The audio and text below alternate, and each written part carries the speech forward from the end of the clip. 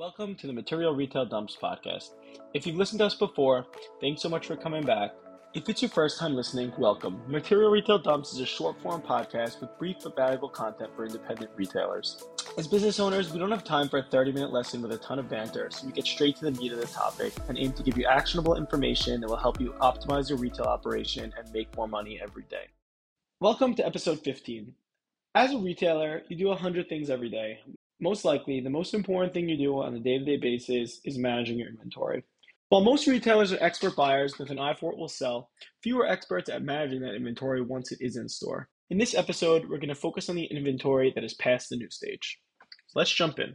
When you buy an item and bring it into your store, everyone's excited. Your employees are excited to open the box. You're excited to merchandise it in the front of your store and display it on a mannequin.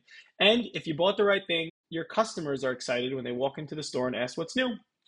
Those new items are usually your biggest profit generators. They sell at full markup and hopefully they sell quickly. That's the easy part. A quick note is that each store has their own cadence for what new is. If you're in fast fashion, something's only new for maybe 2-3 weeks. If you're a shoe store, maybe items have a few months or even years before they start to age. So a few weeks or months go by and that awesome new item gets replaced by other new items. No buyer is perfect. You will have items that do not sell at full price. Each day that goes by, there's less of a chance that the item will sell. Your customers have already seen it, and if they passed on it once, chances are they'll pass on it again. This leaves the retailer with a choice. You can mark down the item or you can wait. I'm here to make the case that waiting is most likely the wrong answer. It's the answer that is driven by hope. Waiting is driven by the emotional decision that the item you bought will sell at full price because you bought it, right? If you bought it, it must be an awesome item. Well, nobody's perfect. Marking the item down being the other choice is admitting you were wrong.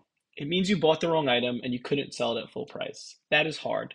Nobody likes admitting they're wrong to others, let alone admitting they're wrong to themselves.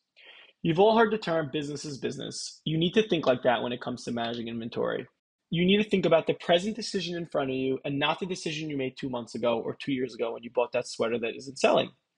At this point, the product is old, it's rotting away in your store, it's losing value, or should I say, it's losing cash value each and every day.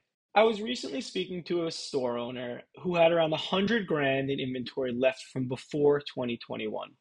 Most of it was still at full price or marked down by 10 or 20% at this time. Now, keep in mind this product is 2 years old. That same retailer complained about business being bad and cash being tight.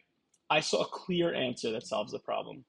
Let's take this $100,000 worth of inventory and mark it down by 70 or 80%, and let's just get $20,000 or $30,000 in cash from that old inventory.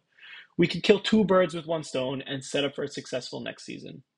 With an additional $30,000 in cash, the retailer is no longer at risk of falling behind on bills. With $100,000 worth of bad inventory out of the store, you now have room to display your good items. You have open to buy to go ahead and spend another $15,000 on a new product and sell that at full price, $30,000 or $40,000. You might be thinking that we've actually lost $70,000 because we sold $100,000 worth of old goods for $30,000. That's simply not true. If the merchandise was worth $100,000 to begin with, it would have sold months or years ago at full price. The only thing lost by selling the merchandise at 70% off is the hope that it will sell at full price. A false hope that would not have come true without some divine intervention. So I'll end with this. You must be unemotional about your inventory and markdowns.